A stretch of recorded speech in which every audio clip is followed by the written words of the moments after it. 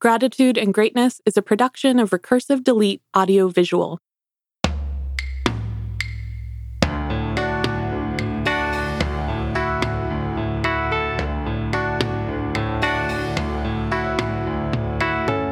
Grief, Gratitude, and Greatness explores assisting those in grief, the gratitude that keeps us connected, and the greatness we achieve in helping our community heal.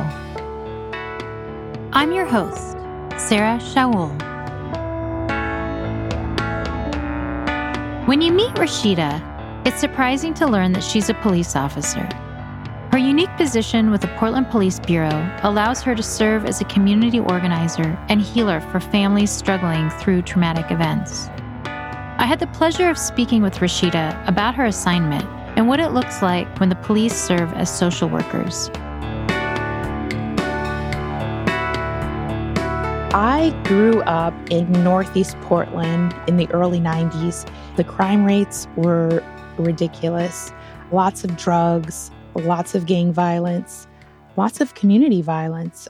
There were plenty of nights where there was gunshots ringing out in my neighborhood. And my mom taught us to get under something hard and just duck and cover and stay there until the shots stopped. And that was a routine. It was a way of life. It happened so frequently that we didn't get scared. Oh, it's happening. Let's do what we're supposed to do, which is to get under something hard and don't get up until the gunshots stop.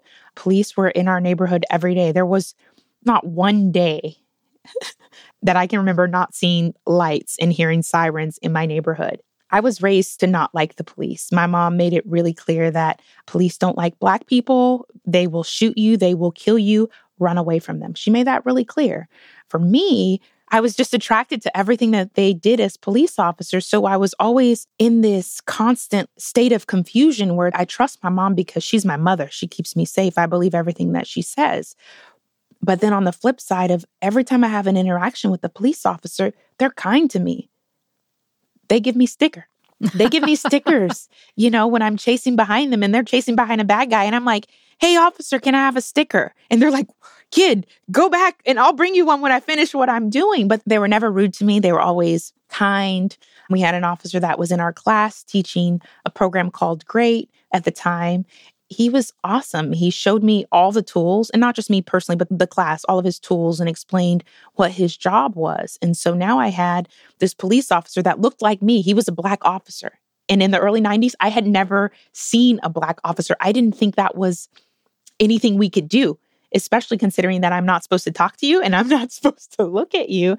Wow, a Black police officer. And he was nice and he was kind. So I had his version of what a police officer does. And he's from my community. He looks like me. And then I have my mom, who's my boss, tells me what to do and educates me, telling me something different. And so for so many years, I was so conflicted, but I was always attracted to police because in our neighborhood, when they were around, the people that were bullying us, the people that were shooting up our neighborhood, the people that were robbing and breaking into homes, they left.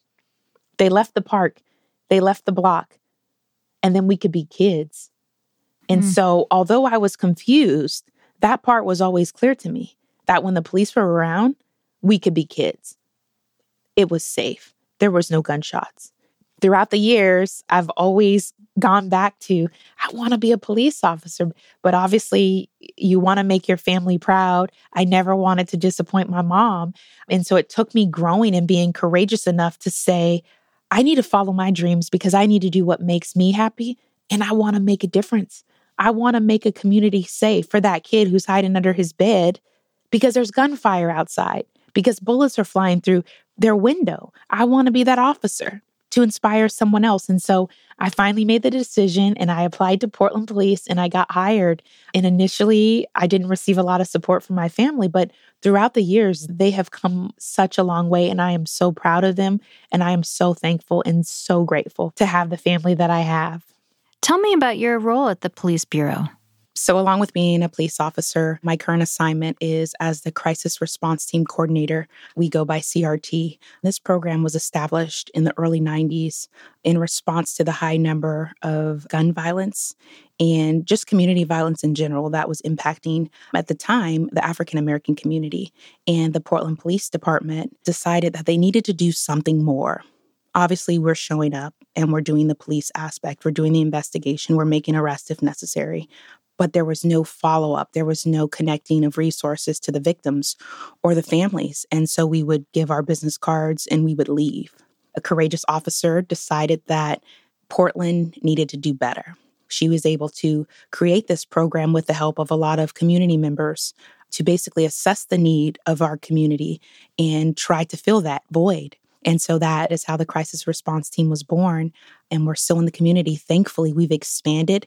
And now we focus on all communities because our goal is to be inclusive and understand that trauma impacts every community. And so how do we best respond with people that understand how scary trauma can be, but also have an understanding of the culture of the specific communities that we're helping? How much does CRT take up of your duties? I am 100% assigned to CRT, and I do have an additional officer that is detached, Officer Madison Caesar, and he gets to help me out occasionally because we are on call 24/7.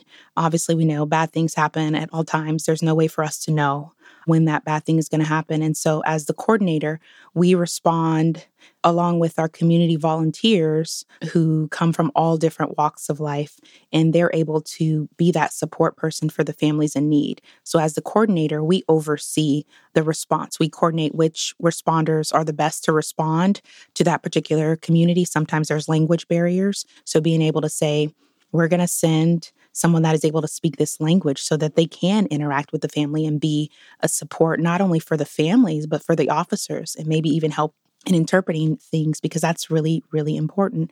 And so just being able to fill those small voids. I think the unique thing about Portland is we were one of the first police agencies to fill this need and to be creative in the way of how do we help these communities so that way they don't continue this cycle of violence, right? How do we connect them with resources so they're able to get mental health care if that's what they want? How do we help them change their housing situation? How do we help them with relocation? Obviously, if there's someone looking for them and they're in a dangerous situation where they need a change of environment. And so we get to do that. And it is totally an honor because most of the families don't expect police officers to provide this service. They expect social workers to do that.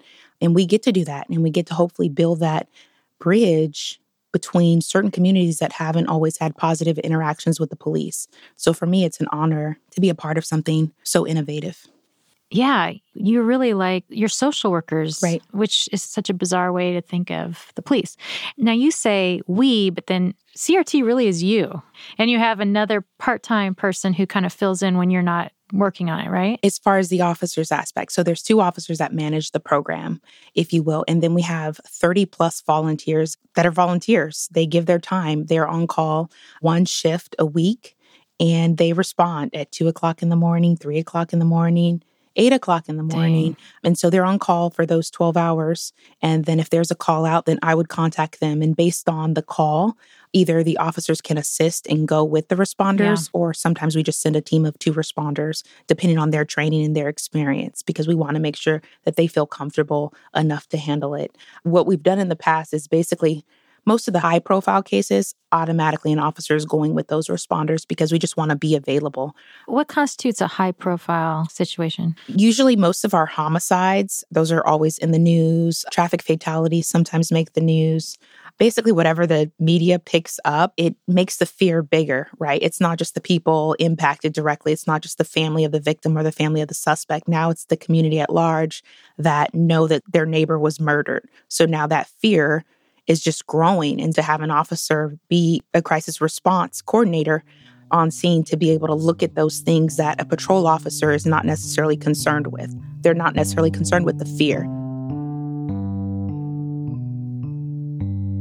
In a situation, hypothetical situation, what are people concerned about?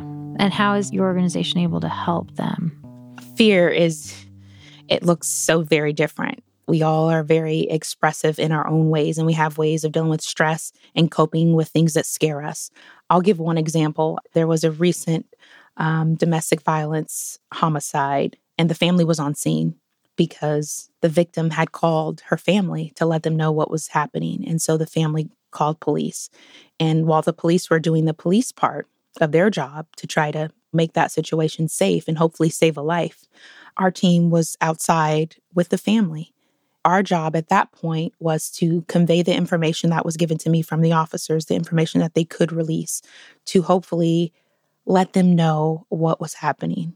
Aside from that, we were able to coordinate a safe place for the family to meet, provide food, shelter, provide a bathroom, because it was a pretty long incident. Unfortunately, the victim was killed. And so on top of managing the fear of the family with that unknown, because they didn't know initially, because it hadn't happened yet, and to be able to sit with the family during that situation, it's intense because there's so many different emotions. There's anger, there's sadness, there's frustration, there's questions with the police. What are they doing? What are they not doing? And then there's more family arriving because they're hearing about what's happening. Being able to just be in the mix of that and allow them to tell us how we can help them.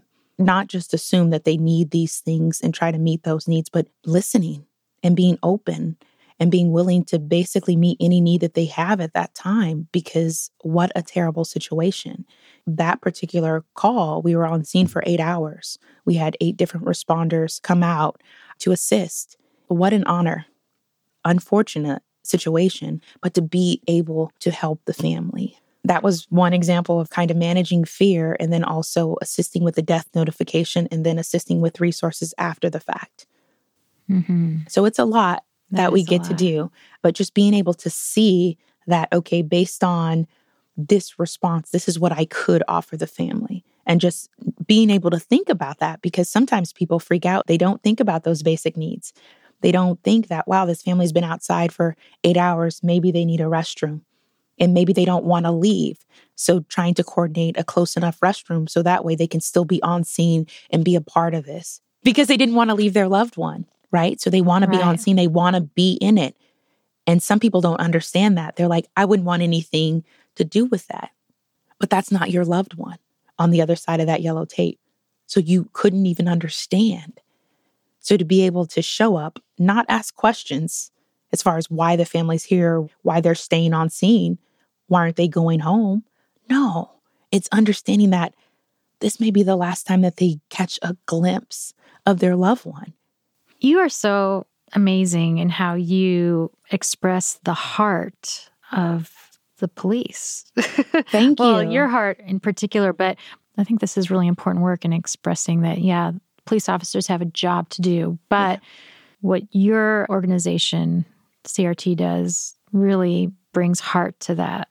To say that you're thinking about, the needs and the feelings of people involved is really amazing. I mean, at the same time, I'm also struck by that detail. Like, so what do you do? Do you bring a porta potty over, or do you find the closest restroom that they can use? I mean, what do you do? So every situation is so unique depending on what area you're in. Luckily, with my job, I get to go to a lot of community meetings where you make connections. And so with that situation, I was able to make a connection with the school principal, and he was able to unlock a school. Wow. Right? I mean, how amazing is that? So not only is it the police doing these things, but it's community members that are available to help. The school administrator was amazing. He unlocked the gym. He gave me the key. He said, use whatever you need.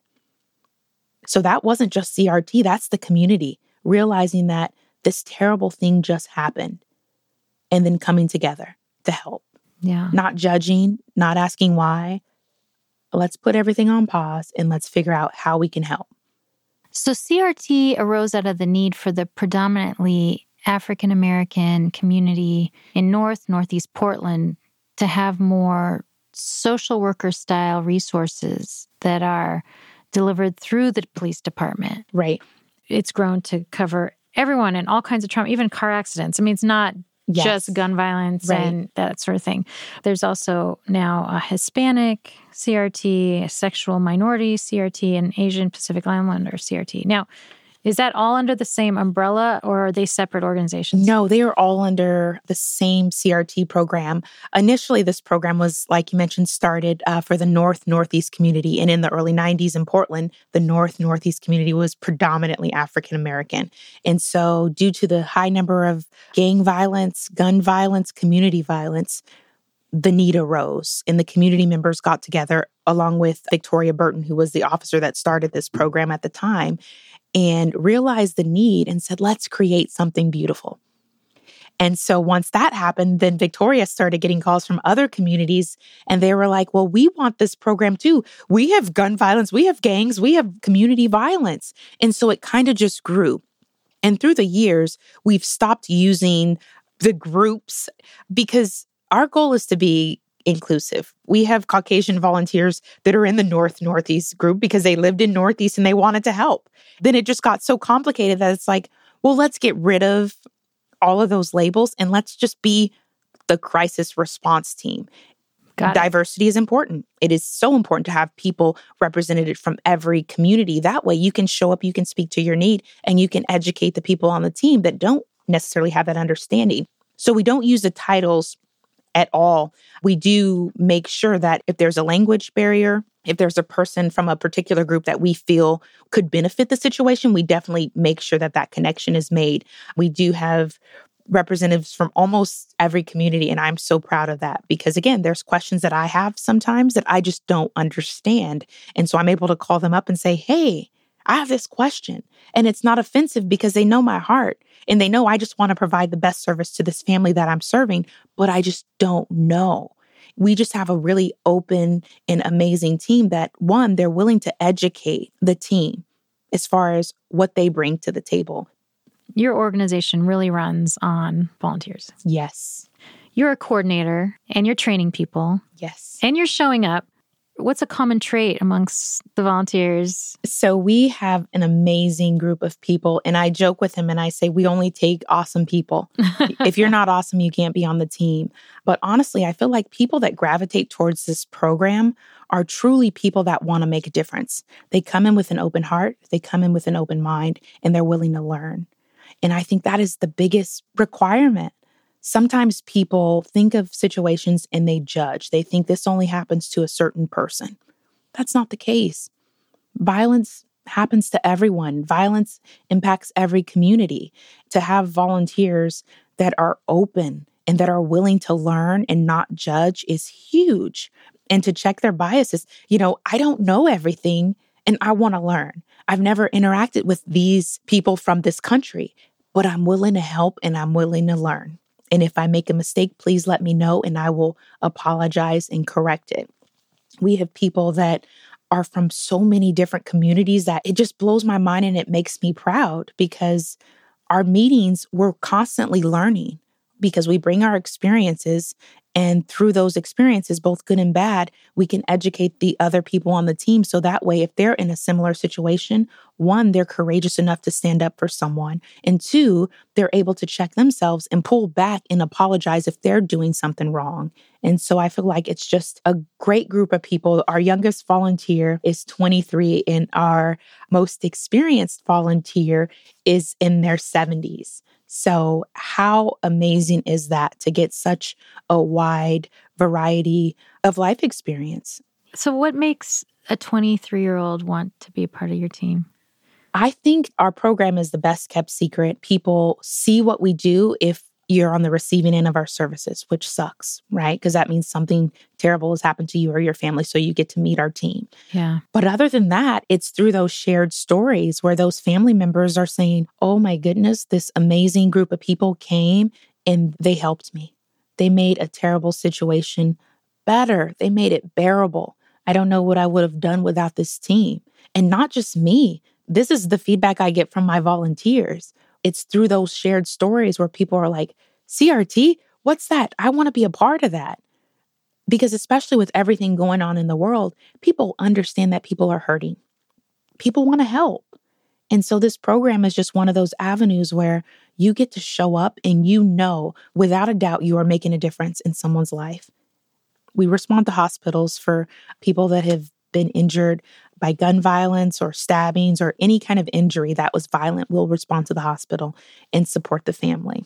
Some of our communities have had terrible experiences with police officers. So I have to own that when I show up with a gun and a badge. I have to own that although I'm acting in a social worker capacity, I still have a gun and a badge. Yeah. And so people still have their assumptions. I'm a police officer, right? And I do make that clear. But to be able to show up, and this one family recognized the CRT and said, oh, you're You're replacing Marcy Jackson, which is the officer prior to me that was in this position for 12 plus years. To be able to know that it was through that connection that allowed the family to trust me is huge. Yeah. And we're talking about building bridges. We're talking about community policing. This is community policing at its best. Yes. From my experience, definitely. Yeah.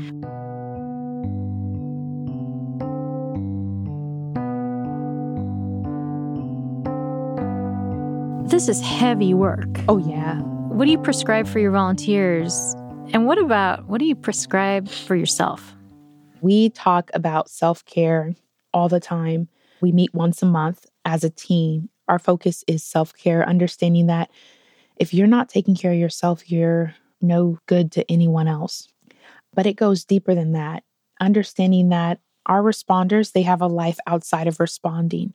So we check in frequently because sometimes there's deaths in their family, not violent, but there's the death, and that's a loss, and that impacts the service that they're going to be able to provide. We had one responder that was responding to a hospital, and they told me that my loved one passed away at this hospital, and I haven't been back since. And I said, oh my goodness, thank you for telling me that. If you're not able, totally okay. And they said, no, I'm fine. I just want you to know. So that way, if you notice something different in me, that is why. And then we can deal with that. And then there was another situation where I was uncomfortable and I was with a new responder. And we went to the hospital for a young child that was struck by a vehicle.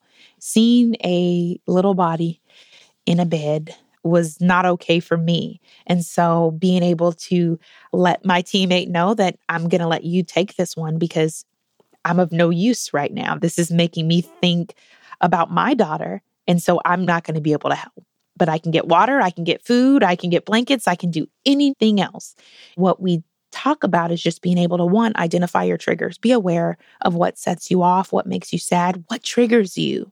Because once you're aware, you can let people know. So that way, if it does kick in, then you know how to respond. And let your teammate know, because if you need to swap out and not be the main contact person interacting with the family, then we can do that. Portland is very small, so sometimes you may be related to this person. So being able to feel comfortable enough to trust your teammate to say, I can't be here in CRT capacity, so we need to call someone else because I want to support my family and I'm not able to do both. So when it comes to self-care, you have to know your triggers and be willing to talk to them and let your partner know. The other flip side of that is having things that we do on a regular basis to check in. Some people go to therapy and counseling, and that is great. Some of our responders call me. We don't call it therapy, but we like to check in, and we call them check-ins because it's not threatening. It's, again, bringing services and providing them in a way that allows people to feel comfortable. I work out a ton because that is what works for me, and it is very important. So I work out 5 times a week minimum. I don't want to. In fact, this morning it's 5 a.m. and I'm like, it's dark. And I'm like, why am I getting out of bed? It's so cold. But I understand that if I have these things in place and I'm doing my part, that's going to make me be the best responder, the best coordinator, the best mother, the best police officer, the best community person. So as long as I'm keeping those things in line, that helps for me. I meditate. And sometimes it's as simple as make sure you drink water today. It starts with self-maintenance. Yes. Whether it's drinking water or exercise. Right. I feel like sometimes these words that we throw around, it scares people. So they think, oh, I need to schedule a day at the massage. I need to go. Well, if you can, great. I would love that. Yes. But you want to start with small things that you can do every day because that's going to keep you in alignment. And if it gets bad, then obviously you have those major things that you can do, like going to get a massage, going to the coast, going for a walk. But it doesn't have to be anything extravagant. It could be those small things on your lunch break, going to walk for 10 minutes. That makes a huge difference. Yeah. You know, you go into a crisis situation and you preempt further crisis. Can you share a little bit about how you do that? Obviously, it's hard to show with research what crimes we're preventing by responding. But a lot of times, some of this community violence stems from a need, an economic need. And so honoring that and realizing that that solves problems, like that does help if we're able to connect some of these young people impacted by crime to jobs, to counseling. With electrical assistance, a lot of people need assistance to pay their light bill. All these small factors stress people out. Sometimes that leads people to do things that they maybe shouldn't do, obviously, but they're doing it out of need. And not to say every crime is based on a need, right? And I'm not justifying it, but just realizing that there's lots of people in society that live differently than what we're used to. And just acknowledging that and not judging them for that, not judging them for living a different lifestyle, but showing up and saying, how can we help? If you're willing to change and you want to change, how can we help? And then connecting them with the resources. And that's a huge piece because historically, I'll speak about it in the African American community, counseling therapy is frowned upon. It's unacceptable. It's not encouraged. Why is that? It's just the way you're brought up. It's like you believe, and we're taught that family business is family business. So if you're struggling, if you're being abused in the house, whatever happens in the house stays in the house. And you just need to be strong enough to deal with it because that's life. And so when you talk to some of these families, even in other communities, I've had conversations and they're like, oh my gosh, it's the same in our community. That's frowned upon. So how do I convince someone that has been taught that therapy is bad? Therapy is for the weak. How do you present that in a way that is acceptable and that at least encourages them to even look that way? And how do you do that? And so what I've been able to do is find community organizations that are not typical. Most people, if you have a stigma against something, if you're afraid of something, you're not going to go towards that willingly. You're not going to call this 1-800 number and set up an appointment with a therapist for a number of reasons. One, because you probably don't know how. Two, because it's not okay. And so if you're able to connect this person with a therapist that is a community-based therapist that is willing to meet you where you are, that seems reasonable to me. Yeah. And it's more of a conversation versus therapy. Yeah. And I think it's all in the way that we present things. And I feel like even as a community, understanding that people don't feel comfortable going to a mental health office and sitting down with a therapist. So how can we provide that service? We still need to assist those people. And that's the thing that I love about this program. The Portland Police Bureau said, hey, there's a need. And we understand that this need is here. And people aren't going to come to us for help for a number of reasons, historical as well as present. So how about we send someone to them? How about we send someone to them that understands their culture, that is patient, that is kind, that is loving. And not judging. And not judging. And that's what the Bureau has done. And so my hope is that other community agencies begin to think outside the box because every community deserves to be connected with resources and to have resources that are accessible to them in the way that is accessible to them. Were you handpicked for CRT? You just seem like the perfect So fit. I was not. And a lot of people asked that when I saw the position announcement. It just read so beautifully. It was a page and a half long. So there was a lot of duties that it entailed. But the biggest thing that stood out was community relations. That is why I became a police officer, is to bridge that gap between my community and the police. You mean I get to do this full time? You mean I get to go out there and bridge this gap full time? Sign me up. Of course, I didn't realize it was on call and 24/7 and all that stuff. But how amazing, because what I was doing when I was working patrol is trying to make those community connections while also responding to 911 calls. And as a district officer, you just don't have time to do both. You don't get to stop in schools and go play basketball with the kiddos or pass out stickers. You're just called to call because we're so busy. And so the fact that I could do this full time really attracted me to this position and just understanding the history of this program. And I just felt like what an honor to be able to step in this program and try to make it better and to continue to carry the torch that other officers have carried, and understanding that it would not be easy. And it hasn't been easy. But I do believe that anything worth doing, it's going to be work. But I am 100% willing to do whatever is necessary to bridge the gap, because it's going to be so worth it in the end. It's going to be so worth it. I'm wondering if you've had experiences similar to what some of these people are undergoing, or is this all new territory for you? When I first got into this position, and I've been the coordinator for a little over 2 years, I had not had any experience with planning funerals, with death.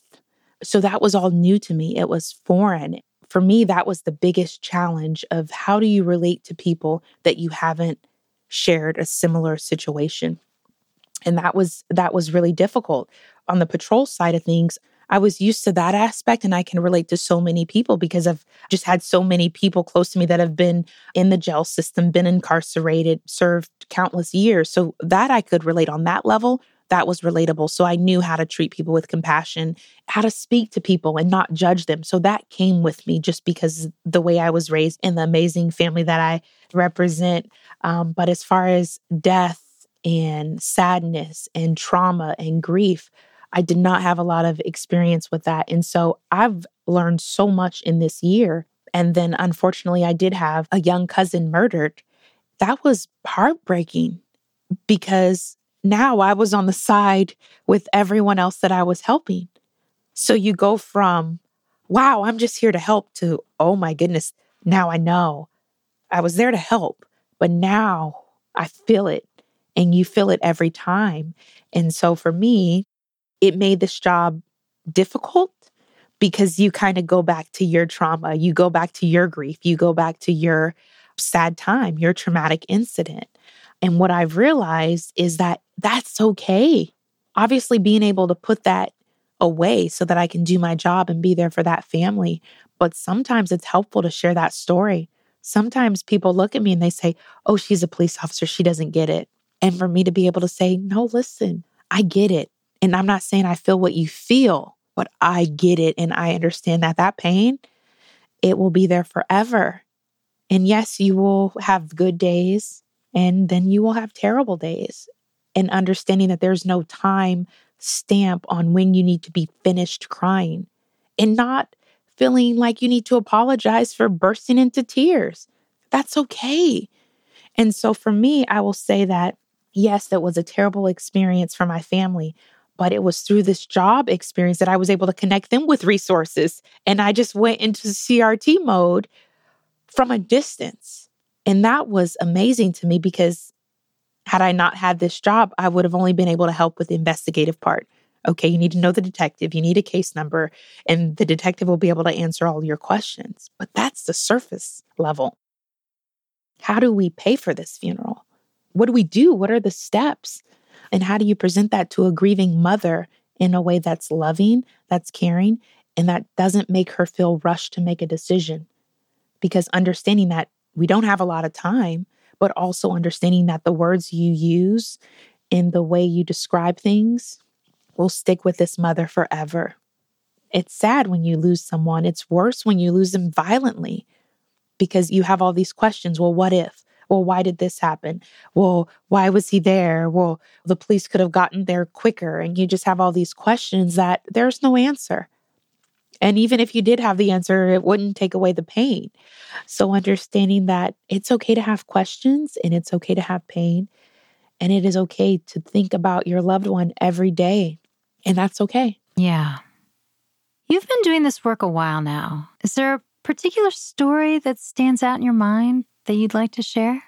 So I get to do a death notification, and I'm by myself because we didn't have a team established when I first got into this position. And so I'm doing this death notification and I am alone. And I walk into the house and I ask the mom to sit at the kitchen table, and I see a birthday cake on the table. It completely throws me off because there's so many thoughts. It just said happy birthday. It didn't say a name. So many thoughts are going through my head. I'm able to tell the mother what had happened to her child. She obviously noticed that I kept staring at the cake because it was, how do you not stare at this birthday cake, not knowing if this was their birthday? And luckily it wasn't that particular child's birthday, but it was their siblings. And again, I think that it's equally terrible because now the sibling has the birthday of their older siblings, day he was killed. And so how do you share that day and still have joy? I got to sit with that family for hours. As I was leaving, I can't remember if it was the mom or the mom's friend. She turns to me and she says, "And you're a police officer, right?" I said, "Yeah, I'm a police officer. I am." She's like, "You are so good at your job." And literally tears just started coming down my face. And I was just like embarrassed because I tell the responders, obviously you want to try to remove yourself from that situation because it's not really ideal. It was so much for me in that response, in the totality of everything. And then it was just so beautiful. And we just embraced. And then I've been invited back to birthday parties. We've exchanged Christmas gifts where I'm like sending things in the mail to the younger siblings. It's been beautiful. Obviously, we're brought together because something terrible has happened. I don't think the families realize the impact that they have on the responders because we share these stories during our meeting and it's not always me sharing them. Sometimes they're responders. It brings joy to me and it allows me to continue to do the good work that needs to be done because the community deserves awesome people to be there during their worst times. Grief, Gratitude, and Greatness is a production of Recursive Delete Audiovisual in Portland, Oregon. This episode was produced and edited by Jack Saturn. And me, Sarah Shaul. The music was by Samantha Jensen. Visit us online at griefgratitudegreatness.com. You can also follow us on Instagram at griefgratitudegreat. Subscribe to our show on Apple Podcasts, Stitcher, Overcast, or wherever you like to listen. And leave us a review. Your feedback helps our show and helps us find new listeners. If you have a story of your own that you'd like to share, or topics you'd like to hear more about, we'd love to hear from you. Call or text our show at 503-454-6646, or send us a message via the contact link at griefgratitudegreatness.com. Be sure to let your friends know about us and join us next time. We look forward to sharing more conversations with you.